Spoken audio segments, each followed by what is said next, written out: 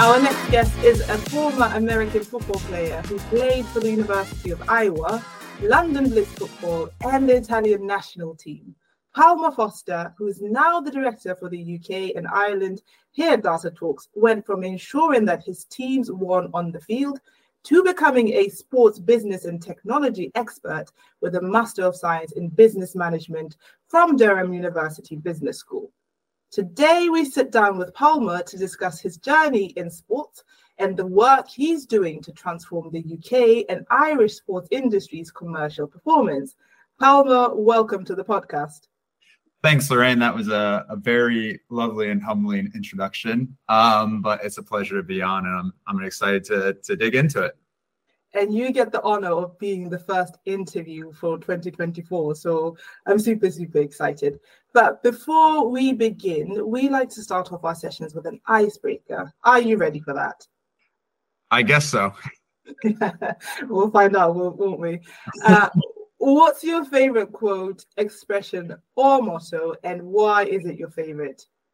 Yeah, so actually, I think with New Year's resolutions, everyone kind of has these big ambitions, and so you start planning out the year ahead, and it can become overwhelming at times because you think of all these things you want to accomplish. And for whatever reason, the last kind of 3 weeks, I've found myself kind of giving advice to people, and it's always been, you conquer a mountain step by step. It's easy to kind of take a step back and view this entire mountain that you've set for yourself to take on, but you take it down step by step. And if you focus on that step by step, before you know it, you're halfway up a mountain. You're 3/4 way up the mountain. And then all of a sudden you're at the summit. So I'd say lately that's kind of been ringing true. And it's, we all have ambitions and goals and we want to get to the top. But at the end of the day, you take it day by day, step by step. Or as my former therapist used to say, how do you eat an elephant? One bite at a time. But I do like the mountain analogy better because who eats an elephant? Well, yeah, and it's kind of like, in sports, I had plenty of coaches, especially when you're the underdog team. It's like, well, how does the other team put on, their game plans 1 foot at a time? They don't jump into them 2 feet into both holes and magically pull them up. I mean, I'm sure there's somebody out there that's done that to prove it wrong, but they all have the same meaning. It's kind of just focus on the task at hand today, and it slowly falls into place, and you paint the entire picture. So there's another analogy for the artist out there. Absolutely. And speaking of teams, you have played American football at the highest level in the US, Poland, the UK, and Italy. Did I miss any other countries? I mean, I guess we played a game in Austria, but you never played. Yeah. Yes and no. But you've been you played at the highest level. How did your journey in sports start?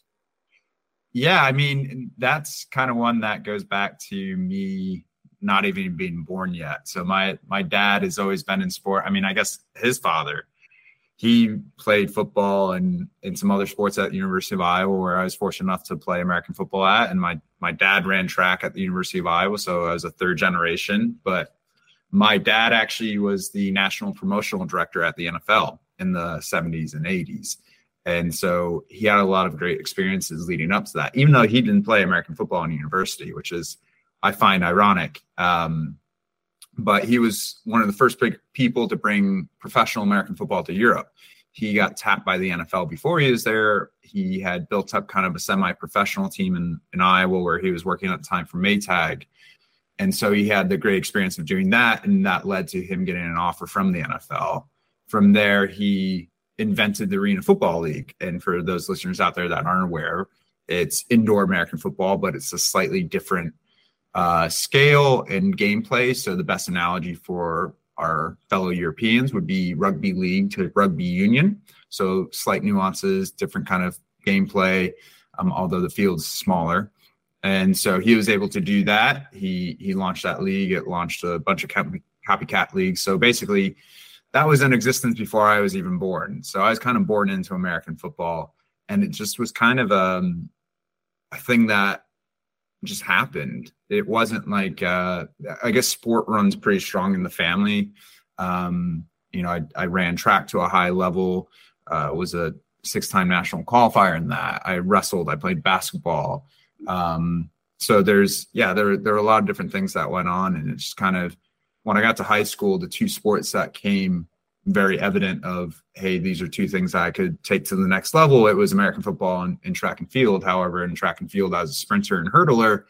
So carrying the muscle mass that I had for American football didn't complement each other. So it kind of came to a breaking point after my freshman year of which sport am I going to kind of really pursue.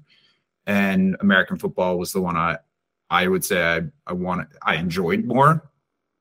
Track and field I was probably a bit better at, honestly, but I think running around a track consistently, I'd always see shirts for other teams. It's like our sport is your sport's punishment. And it's like, well, if this is all we get to do is run, we don't even get a ball or, a stick or something to play with. I think I'll play American football. So, I guess in a long-winded way, I was just kind of born into sport and more so American football.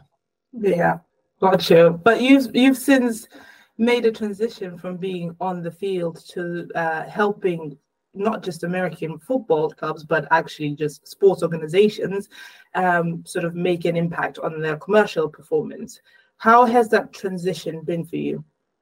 Yeah, I mean, there's kind of two ways to look at it. There's the obvious route, which is, okay, I was a player, then I stopped, and now I'm working more on the professional side of things.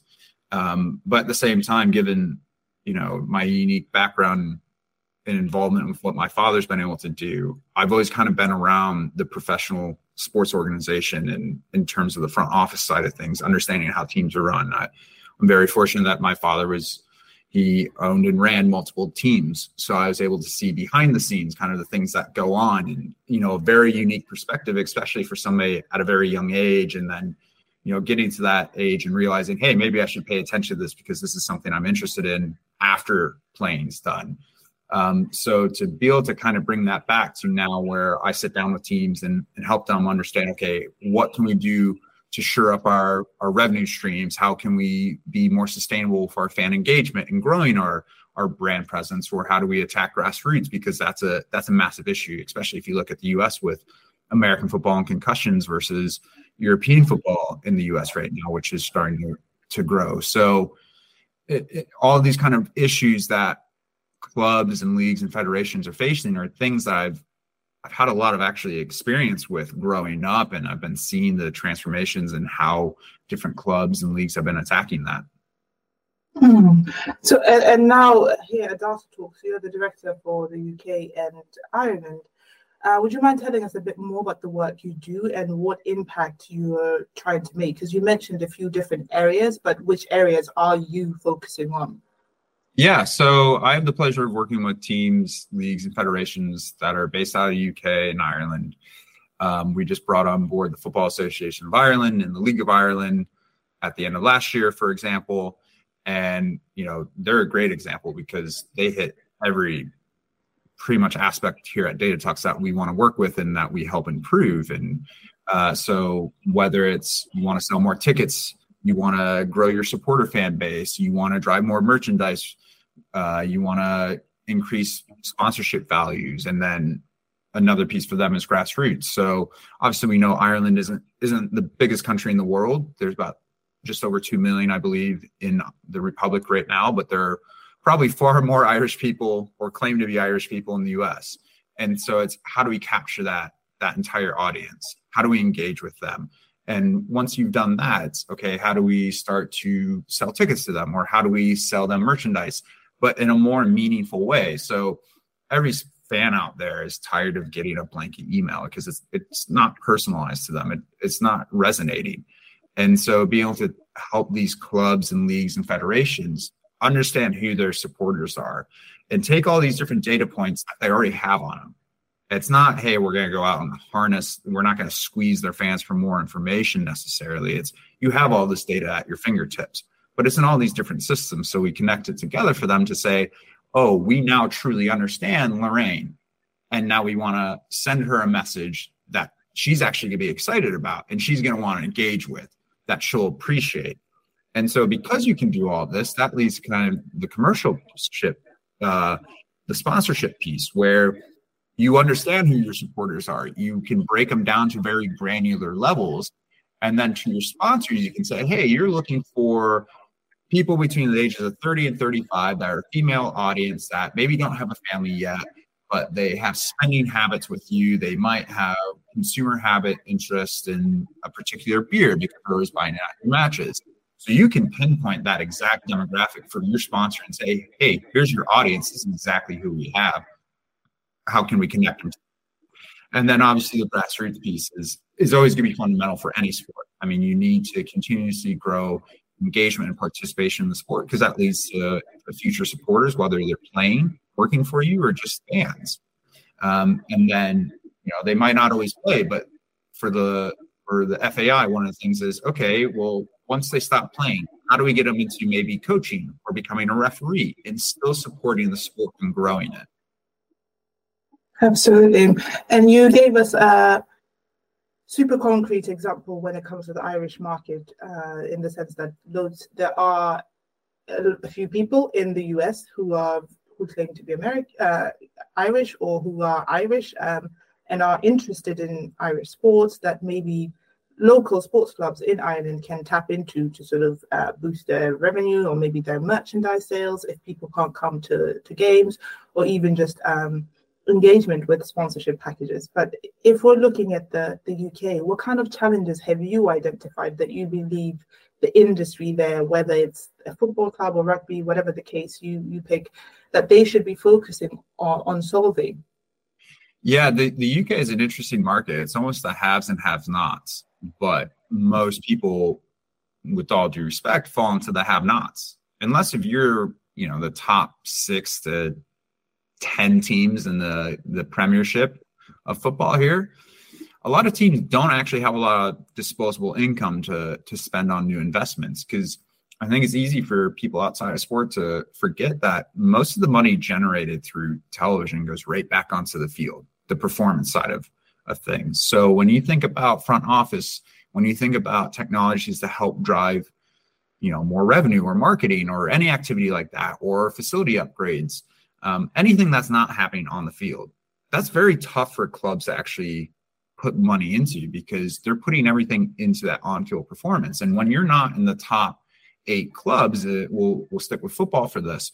We have the pyramid system. There's the Premier, there's the Championship, League One, League Two, National League North and South, and then you get into even the more regionalized. And everyone's trying to move up because there's a bigger chunk of money at stake. But they're always fixating on that bigger chunk, and they're spending money on on-field performance. That's not very sustainable. I was just having a conversation with actually a London club the other day about this. And we were talking about, you've got 4 areas. You've got your on-field performance, which is the most obvious one for fans to see. But then you have business development. You have supporter growth, and then you have facilities. And those other areas, if you can take care of those, that's going to enable you to be a more solid foundation to then build your on-field performance. A great example of this is Brentford. Look at what they've done. They're now a mainstay in the Premier League. A handful of years ago, they weren't in that position, but they built their new stadium. They're really growing their supporter base. They're doing a lot of great business ideas and executing on them. And as a result, the on-field performance has followed suit. Now, when they went up to the Premier, obviously they got a bigger chunk of money, but they're putting that into their players, but everything else was already ahead of where it needed to be. An interesting one is like Luton Town, where they've climbed the ranks of the football pyramid sustainably because they haven't overspent, but at the same time, they're now in a position where they're competing with clubs that have a stadium at least 4 times the size of theirs. So that gate revenue from ticket is so much larger, it's hard for them to compete. So now it's, okay, how do you upgrade facilities on all these other pieces? Or are they just content with one season in the Premier, they get a parachute payout when they go back down? If you look at rugby, it's a completely different state, because unfortunately, a lot of the clubs have overspent. I mean, you saw what happened to Saracens a few years ago, where they got financial penalties. I mean, obviously Wasps are no more, and now they're looking to try and come back. The London Irish don't exist anymore, which is an absolute tragedy. So I think every club is concerned about where they can find more revenue. And that's first and foremost what we here at Data Talks will help clubs do. But we don't find it through television. We find it through other revenue streams that they might not be capitalizing on most or maximizing, and then we make it more sustainable. And you also mentioned, I like that phrase, the haves and the have-nots, because even in the Premier League, if you look at the statistics, actually, I was reading somewhere that the lowest ranked NFL team makes more profit than the highest ranked Premier League team. And also that now the Indian Premier League, which is cricket, has overtaken the English Premier League in terms of sort of broadcast and just general value of how much money got injected into the league. So is this a thing that should be concerning the Premier League? Maybe and you mentioned a few things like the unsustainability of everything, that people are overspending, and maybe there's an overemphasis on broadcast rights, even though that then goes to the performance side and doesn't really go to the supporter engagement. How can clubs, even at the highest rank, that on paper have a lot, but when you really peel the layers, have very little? How can they find that balance of, okay, we're focusing on the on-field performance and making sure that the money to support that is coming in from broadcast, and also we shouldn't forget the fans, because when you look at Manchester United, for example, they have been getting really bad publicity in terms of just people maybe feeling that the club is not run properly and that maybe it's focusing more on the capitalism. And of course, they're trying to balance that when with the new acquisition by Sir Jim Ratcliffe. He's acquired like 25% stake in Manchester United now. So how do you balance all of this? Because it does seem like a lot is going on and there's a lot to be fixed. Yeah, there's definitely a lot to unpack there. I mean, one of the things with the NFL and more so US leagues, one of the brilliant things they did was file for nonprofit status. So they're actually not generating profits. They're continuously reinvesting.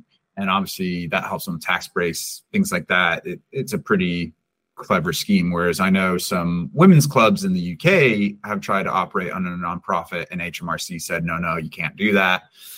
You're a for-profit business. So that kind of makes it a bit more difficult. When you start to look at the growth of the IPL, I mean, India is a hungry country at this point for content, and they're, do they have multiple sports that are competing for that limelight right now? I don't know enough about the Indian market to say a definitive yes or no, but what I would say is, the IPL has caught their attention. India's always had a great relationship with cricket. They performed very well. Obviously, anyone that knows cricket knows that.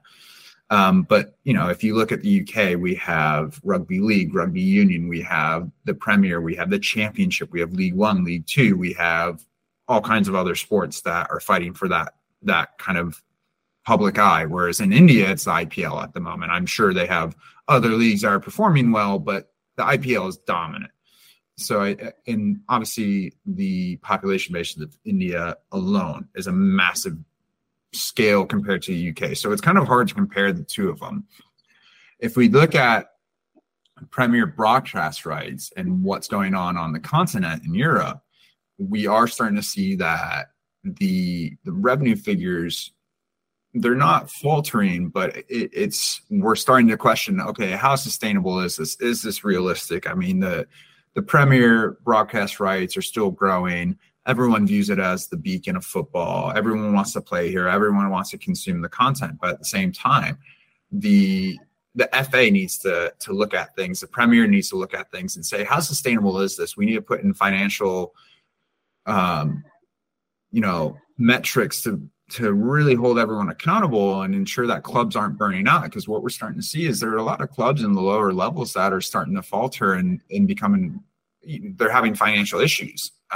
There's one that I can think of particular here in London that's in the Championship, and they're having severe issues because they've overspent. They have deep backing and deep funding, but at the end of the day, is that sustainable? You're just burning money through a hole.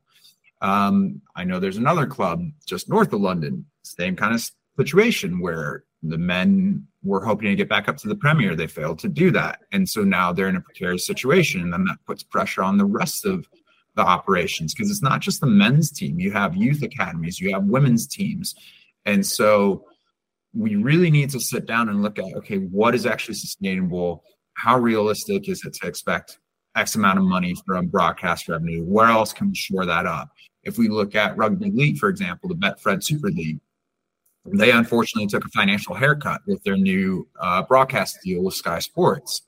So the clubs that have been in the league are now taking a financial cut from that. Clubs coming up that have won promotion, obviously it's an improvement for them, but they don't know any different. So in that kind of situation, you would kind of think it's a bit advantageous, but at the same time, there's all kinds of challenges. So realistically, I think clubs in the UK especially need to start to understand, okay, what is realistic? We need to have kind of a plan B for when maybe broadcast revenue isn't at what it was, because there's more content out there than ever. And everyone's competing for the same dollar, whether you're in sport, you're in the film industry, the music industry, it's all entertainment. We all compete for the same dollar, the same pound, the same euro. And that's what a lot of people need to realize. And there are a lot of great, brilliant people out there that do understand this in the sport industry, but there are also probably more that don't understand that. And I'm going to throw a little curveball here, because I was reading somewhere, don't quote me on the exact amount, but I think it is around like $119. That's how much people are willing to invest in sort of the event market on average. When I say event market, is music, cinema, and sports. It's just because you mention it now. And I think of sort of the women's teams, how they're charging about like £5 for a game, and these are the Chelseas of the world, you know, and the Arsenal in the WSL. Do you think it's probably not, because sometimes things sound simpler in theory, right? Because it's like, well, if the number is 119 that people on average are willing to spend, why would a sort of women's season ticket cost about like, I don't know, like £200? I don't know how much it costs actually, compared to, I think Fulham last year had the most expensive season ticket around £3,000.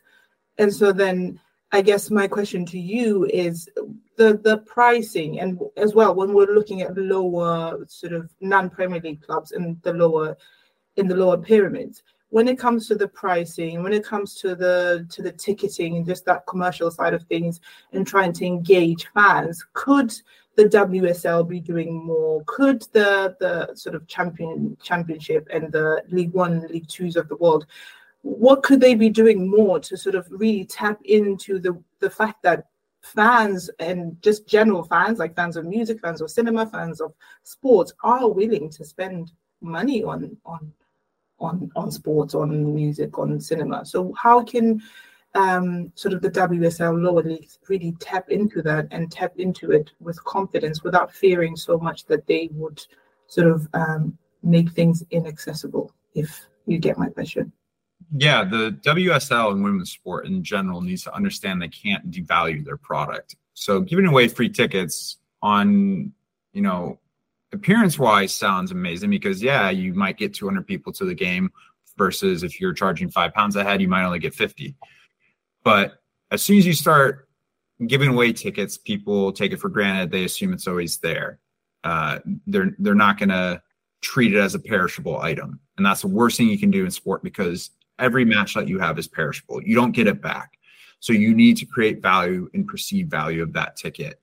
So when, you know, both you and I have done a lot of work with women's sports teams and leagues and federations here in the UK and Ireland. And that's always an interesting conversation that we have. And it's, okay, well, do you want to move towards, okay, we'll charge 50 people £5. Well, at least that's money coming in.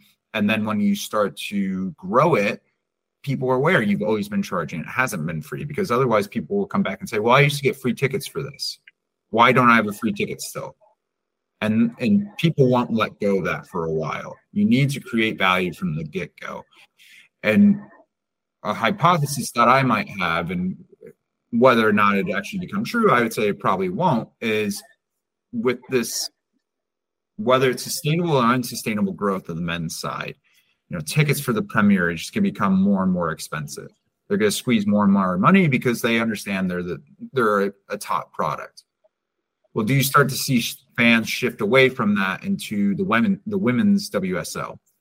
Because that's the Premier. And as we saw, especially at the last World Cup, women's football is equal to men's. At least in my opinion, it is. And there's no better truth to that than the women's French national advert that they put out, where it showed men playing, but it was actually women. They just put digital men over it, and it was actually women doing all of that. I think that shows the power and the equality of the level of play that they have. And so whether or not we'll see fans transition from the men's side to the women's side because it's a much more affordable product, and then you see demand drive up the pricing of that, I don't think that will happen, unfortunately. I think we'll see the value of the women's side go up, but it's not going to go at an alarming rate like you would see if we had that massive migration. But the women's side absolutely needs to charge for their product because they have a great product. They need to understand that, and they need to hold firm. It's going to take a while, but they need to be committed to that. For the men's side, the championship clubs, the League One, League Two, it's always an interesting conversation because it's like, well, these clubs have all existed for a long time. It's ingrained into the fabric of society. You always have your local club, but then you have a bigger club. Up in Scotland, I've done work with clubs, and one of them said, oh, well, we'll be the second club for somebody. They might be a fan of Rangers. They might be a fan of Celtic. They might be a fan of Hibs or Hearts. And then we'll be your second club when they're not playing. That's business suicide. You need to understand your value and your offering to your fan, because you know what? If you're going to be a second club for somebody, you were never their first club. That's not your target audience. You need to understand who your market is. You need to understand where you're marketing to, and you need to understand who your fans are. I mean, that I was very fortunate enough to actually take a class taught by my father, and that was one of the things. You need to know your market. And that's what a lot of these clubs need to really reassess at this point, because they've been around for, most of them are coming up, if not already beyond 100 years. But when's the last time they kind of reassess their market? Where do they actually fit? Because if we look at London alone, there are, I think, at least 6 Premier clubs. There's probably at least 2 more Championship, probably 2 more League One and 2 more League Two. And that's conservative, just rattling off the top of my head. I'm sure there's people listening out there going, this guy doesn't know what he's talking about, because there are clearly more. But the reality is there's quite a few top flight football clubs in London. How do you compete in that market space? Yes, London's a massive city, but at the same time, you're competing against film, you're competing against cinema, you're competing against music, you're competing against London itself. Let's not forget the city itself is a tourism attraction, and that's entertainment value, and that's entertainment spend. So clubs really need to understand their market and how to best approach it. And I guess this comes back to the work that you do, because when you said, when was the last time clubs that are nearing like 100 years old actually did a market analysis, you find that, I guess what I'm hearing you say is that instead of just being like, okay, we're just going to try to get as many people to buy tickets as possible, what you're trying to do is really assess all your data points and be like, who are the people that have been buying our tickets, who have been coming? What do we know about them? So how can we tap more into them so that they're actually not, we're not a number 2 club anymore for them, but we're a number 1 club, as well as sort of finding other people that sort of fit that criteria that you can then pull into the club, so that they can actually sort of be more active fans and think of you top of mind versus thinking of another club first, or maybe a film, or maybe like doing another activity. Is that what you're saying? Like, is that the significance of the work that you do here at Data Talks? Yeah, so it's easy for a club to get into the state of mind that, hey, we're the show. We open our gates and people come.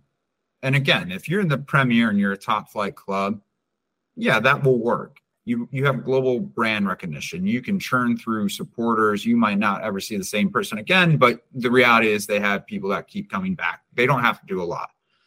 Everyone else has to be creative, and they need to understand who they, again, know your market. They need to understand who they're engaging with, to your point, understand your data points. How can we create more perceived value for them? How can we message them with resonating things that they're going to appreciate. And so a great example of this is I implore everyone to go look at minor league baseball in the US, because that is a very difficult sport. I worked in it professionally, and the amount of games that they have at home, they don't control their on-field performance because they have a farm league system. So kind of like academies here for football. However, they have AAA baseball, AA baseball, high A, low A, short season. So the Houston Astros will have a club for each level of this. The Houston Astros tell each club at that level, here's your team. So the front office side has no control over that. So what do they have to do? They have to create more value, because they might have a terrible team that year and they can't do anything about it. They're at the mercy of the Houston Astros. And so what they have to do is create this value. They have to understand their market. They have to find ways to get people to the stadium and deliver value, even though the product on the field isn't good. And that's something that I would, with all due respect to the clubs here in the UK, need to be better at. You know, you go to a football match here, you can get a couple different kinds of beer, which you can have before the match starts, at halftime, and then after. You might get a meat pie and maybe a hot dog. Again, they'll be the have-not. There's so much there that I could sort of ask you questions around, such as things like legacy, right? Because some clubs are at the mercy of their own legacy. Like, this is how we always done it. We always had like meat pies at the stadium. That's what we'll have, even though maybe the Gen Z is not interested in meat pies, etc., etc. But let's not go too much into details with that, and talk about something that you mentioned before, which is our involvement with women's sports. We have an initiative called Women in Sports Beyond the Hashtag here at Data Talks, where we aim to create tangible value for women's sports at both the individual level and the organizational level. Can you tell us some more about some of the work that you have done, or that we've done together, when it comes to like women's sports, and what you're hoping to maybe do a bit more of this year? Yeah, I mean, a great example for us is Lewis FC, obviously in the women's championship, doing great things, and a client of Data Talks, and wanting to replicate that for pretty much every women's club and league and federation. And so we get the pleasure of sitting down with these, again, clubs, leagues, federations, and understanding kind of where they're at. What kind of support do they have? What kind of resources do they have access to? And more often than not, they're all in the same boat. They don't really have access to any kind of resource. They don't really have a lot of support, even though the men's side is saying, hey, go do this, good job, and we've got your back. But then when it comes time for resources where they actually really need to put their mouth where the money is, it's not there, unfortunately. And so I really enjoy working with the women's side because they have a clean slate. You mentioned legacy. They don't have these institutionalized practices. They can approach it from a different mindset. However, what is frustrating is they don't get the resources necessarily. And that's what they do need. And it's not millions and millions of pounds of resources. It's, hey, give a bit of money and let's see how far we can take this just on kind of a bootstrap approach. And most of them are already on that. It's like, okay, well, you're already starting to see a few good things. Maybe put a bit more in. But it comes back to the more entangled problem, which is men's side overspending and not getting promotion. And then you have financial repercussions, which affects not just the men's side, but everyone. So it puts a lot of stress across every operational functionality of the club. So it's usually a bit of a minefield when we work with women's clubs, because it's understanding, okay, what's a realistic next step? What are ideas that you can actually start doing? How can you start to kind of grow your engagement? And how do you start to pull in new supporters and fans? Because unfortunately, a lot of women's clubs that we tend to meet with are hesitant to charge for their product. And, for you and me, it's an easy thing for us to see, well, you absolutely need to. But at the same time, they need to have people at their matches. They need to be seen as growing the engagement and the support. And butts and seats is the easiest way to do that. So I completely appreciate the predicament that they're in. It's just an unfortunate one because, they know that charging per person is a much better and sustainable approach, because then when you start to grow it, it comes back to everyone's used to paying for it. They're not going to sit there and complain, hey, I used to get free tickets for this. Why am I having to pay? Well, I'm not going to go to that. Why would I pay for this when I used to get free tickets? And unfortunately, that's an attitude that's very easy to instill, and you want to avoid that. And just before we sort of start closing, like I could talk to you forever, Palmer. You have so much knowledge about all the different, because you've worked in different countries and different areas, so you can do these sort of cross analysis and sort of compare and contrast it, so to speak. And I'd love us to do like a cross analysis of like rugby, cricket, football, maybe in Ireland, thinking about Gaelic football, thinking about camogie, thinking about hurling, etc., etc. But just looking at the different sports in the UK and Ireland market, what do you think like the sports can learn from each other? Because there's certain things that football, for example, on the women's side, football in the UK, like many other sort of sports, can look at women's football for inspiration on how to be a bit more like do a rebrand, right? Because once they did that rebranding in 2018, things just went flying for them. So if we were to look at the different sports, what do you think each sport could learn from the other? You can always learn from somebody else. That's rule number one. The Premier could learn a lot from other leagues, and obviously lots can learn from the Premier. So one of the ones that's always interesting to me is rugby league. And for those out there that don't know rugby league, it's slightly different from union. It's more of a Northern England sport, and they had a break over 100 years ago. Basically, the North was a bit more of a poor area in the UK, so they want to be professional sooner. So league became the professional side, and then obviously now union is professional. But so league has a very interesting opportunity because they have teams across multiple countries. And I think that's very fascinating. And they now have a team in London that's in the Super League. And so they have an opportunity to grab kind of the eye of London. So it'll be interesting to see what they do from that. However, they need to be aware of kind of what's gone on from union and, financial distress that's going on. So, you expand, you need to be sustainable, you need to have careful footing. You look at Ireland and kind of how it's broken into the 4 counties for most sport. I think that's very fascinating. It's, again, Ireland's limited by its population size, but boy, they are fierce in supporting what they follow. So, I mean, whether it's Gaelic, whether it's hurling, whether it's rugby, even football, I mean, cricket, even it's very interesting to kind of see the difference between the Republic and, well, I guess the whole of Ireland versus Great Britain, how they kind of handle sport. Because Great Britain's more of a kind of like a US model where you have all these different clubs competing versus Ireland. You've got kind of the county sports going for it outside of like the League of Ireland. So there's plenty they can learn from each other just because, it's okay, you have more of the county base. So then everyone's kind of got their team they're always going to support versus in London, it would be very easy to go from, you might get in trouble for supporting Chelsea and then switching to Tottenham because obviously no one's going to do that. But just kind of understanding how, I guess, your region really dictates who you support. But beyond that, then you look at other leagues. I mean, go look at the Bundesliga, go look at the Serie A, go look at La Liga, all these different things that everyone's doing. Go look at APAC, go look at Australia, go look at Japanese rugby, what they're doing, how they're trying to reinvent things. Go look at South America and the leagues going on there. There's always going to be little things that you might be able to pick up on in-season habits. And more so, look at minor leagues. We talked about minor league baseball in the U.S. and how they've had to adapt and to not only survive and start thriving, but there will be other sports out there where they have to be creative. They don't have that much money, and they have much different issues that you could learn something from. I mean, if you look at semi-professional rugby here in the UK, it's going to look a lot different from the Premiership.